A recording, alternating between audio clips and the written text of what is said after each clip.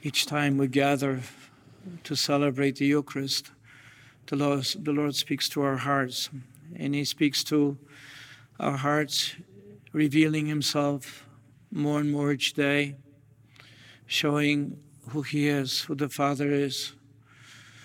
He wants to know the truth. He wants to hear the truth and embrace it. Today, as we look at John's Gospel from John 3, 31, 36, there's one thing that comes across to us is Jesus in the Gospel of John, as we can hear. He wants to tell us, He wants to show us who He is. And it's almost like pleading with us to embrace, to accept Him. Here it is, the Son of God, and as well as Son of Man, because He's fully incarnate. And He is asking us to accept His words as truth. And the Lord gives us these reflections. He says, the one who comes from above is above all. And it is the one who is of the earth, is earthly and speaks of earthly things. In some ways, what the Lord is saying is that to us is, I come from the Father. I want to share with you who the Father is. I want to reveal to you the fullness of the truth, who the Father is, and what is my mission, what is my purpose, and what am I to do. And the Lord says, the people sometimes they listen.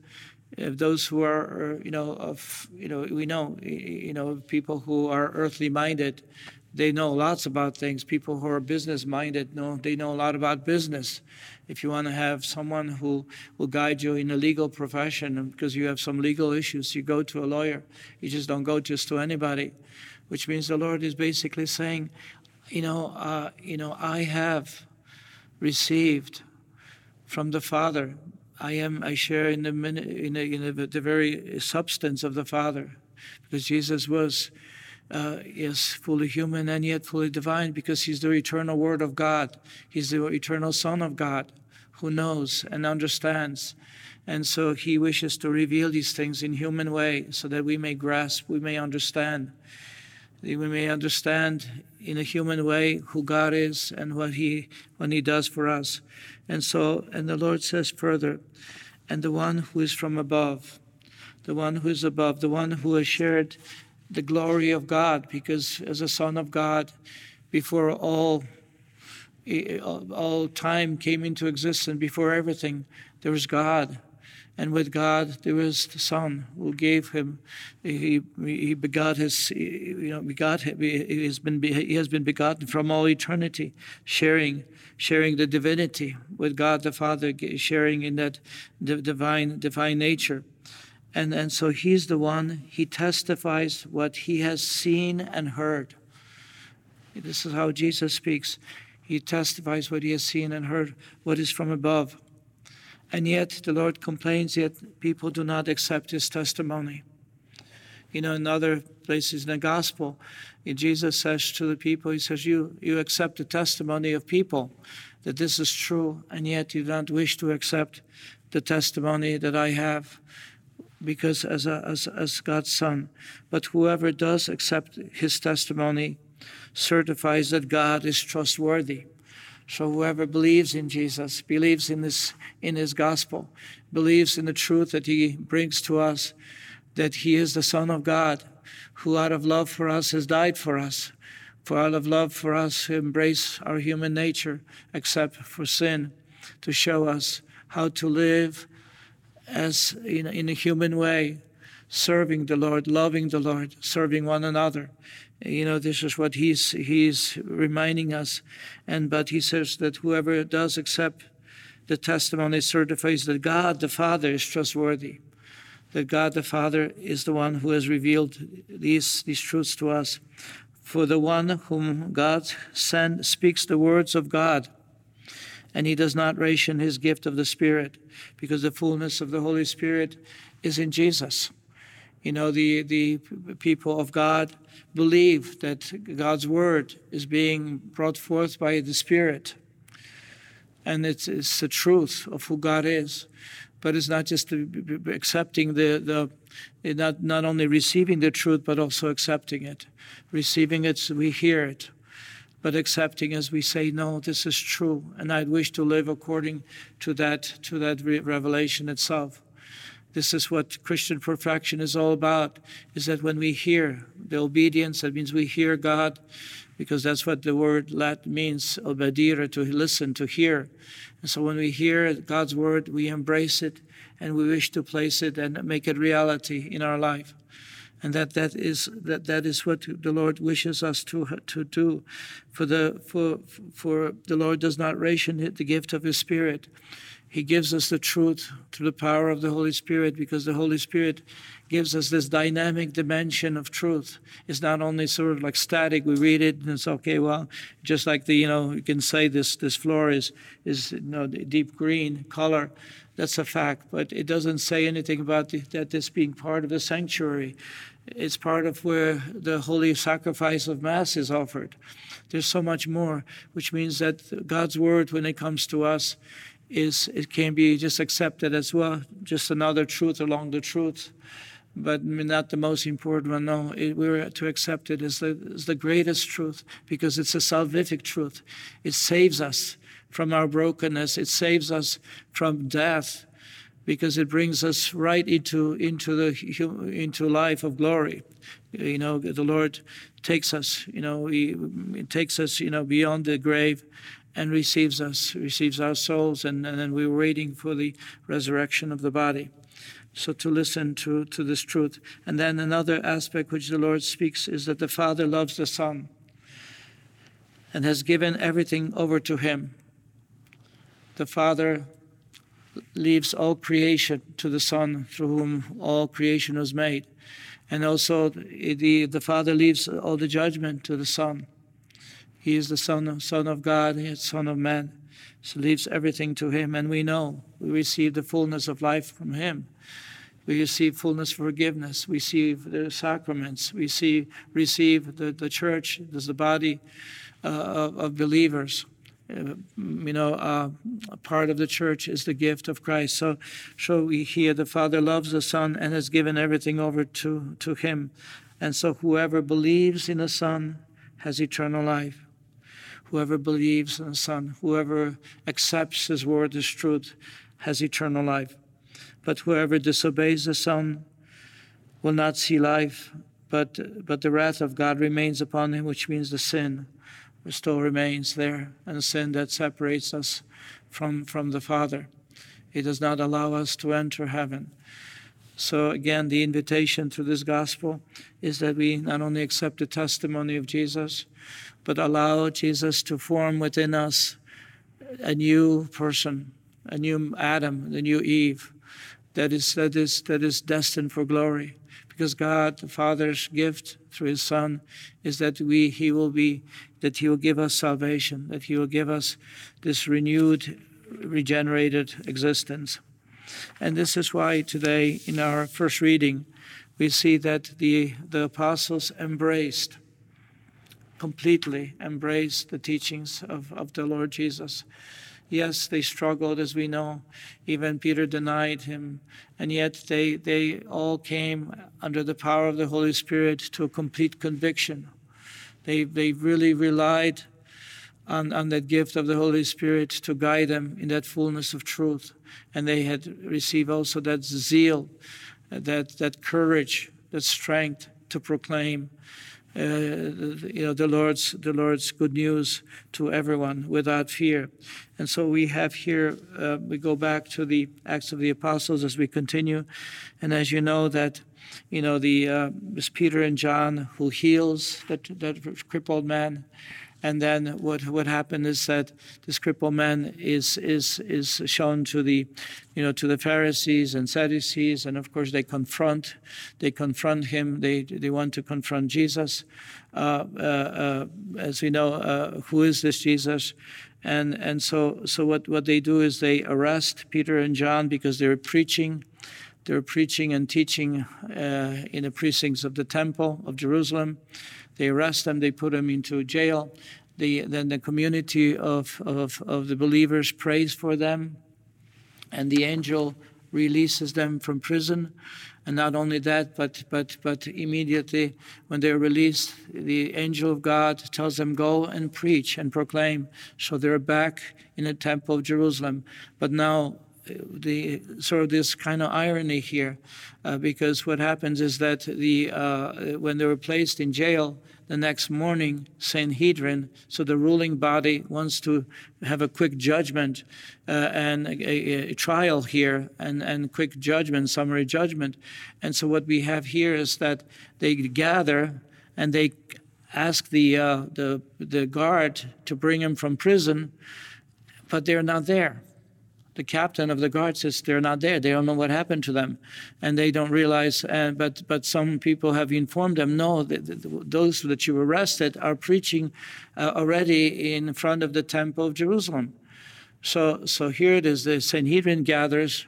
Many of them are Pharisees, but a lot of them are also Sadducees, and so they sent the temple guard again to arrest them again and bring them to the Sanhedrin.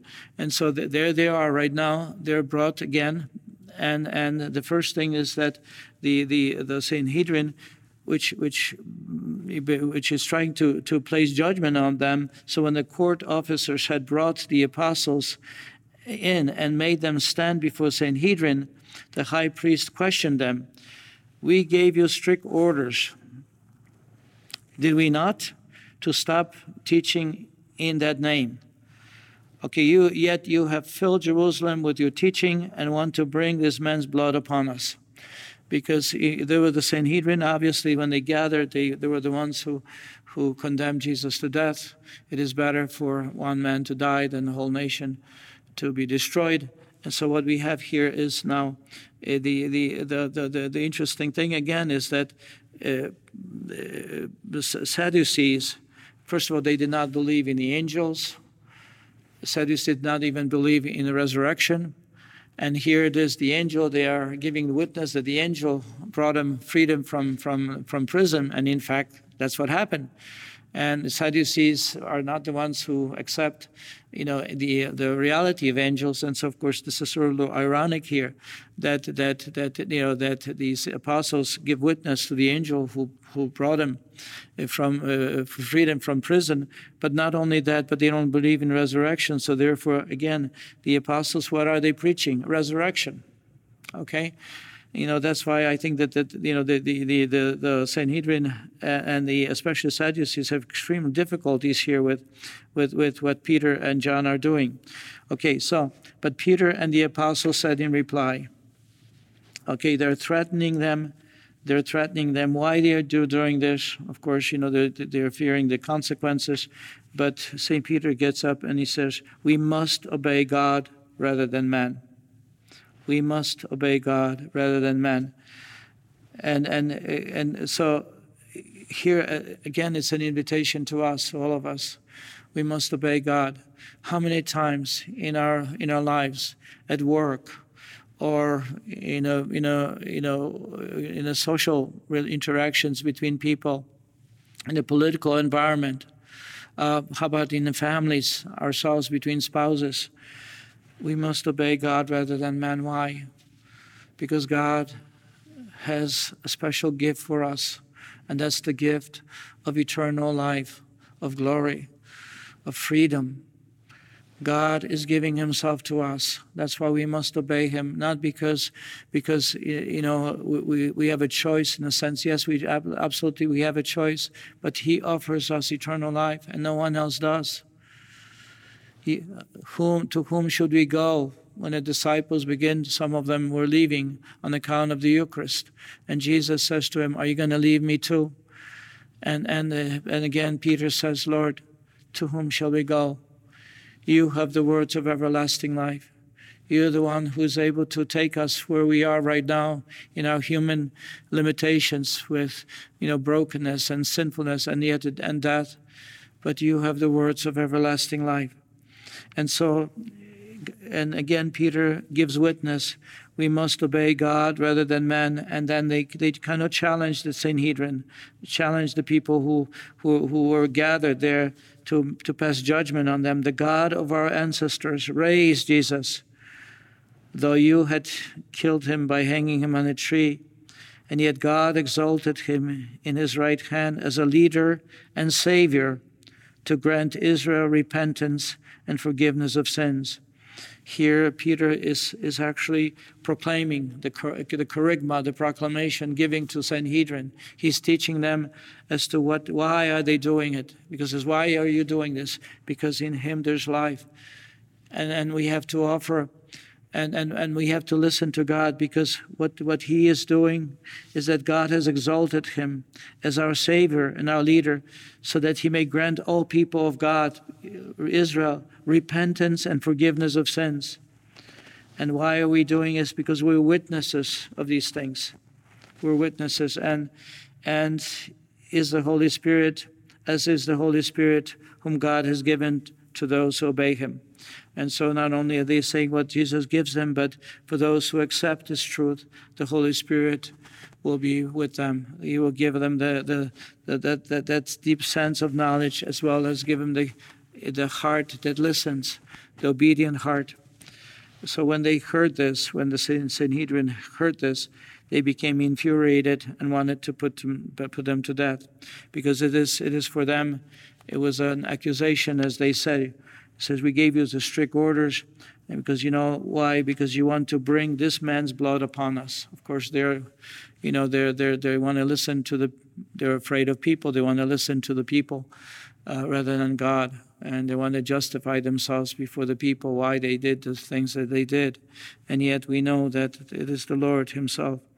I think today, if we were to look at the readings, what the Lord is inviting us to come to him. For God so loved the world that sent his only Son. He does not want us to be condemned.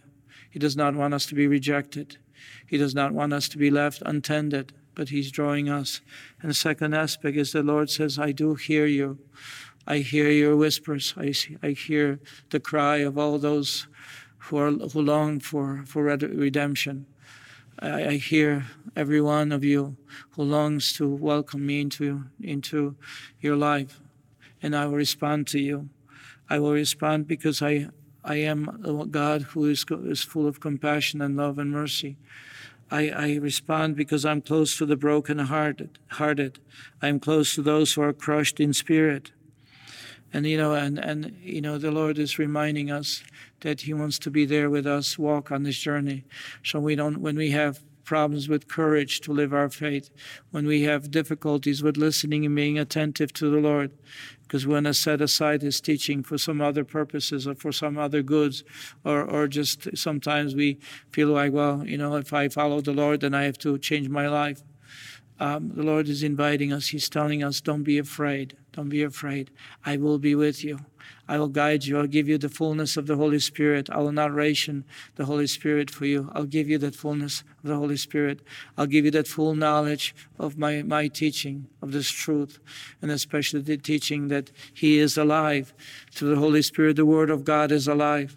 He's telling us that we can implement this teaching into our lives, even if it's a very slow process.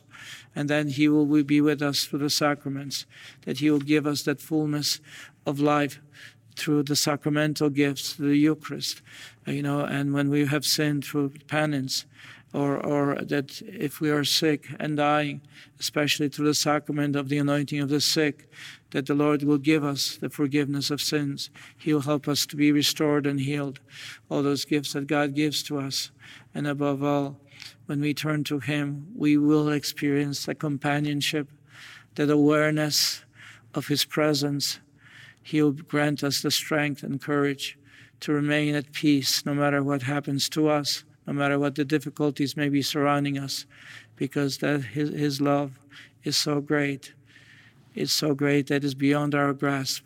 And yet this love, which is fully divine and yet in many ways human, because it's a tender heart of God manifested in Jesus. He wants us to know who he is, wants to have us welcome him and experience his divine presence, divinizing grace.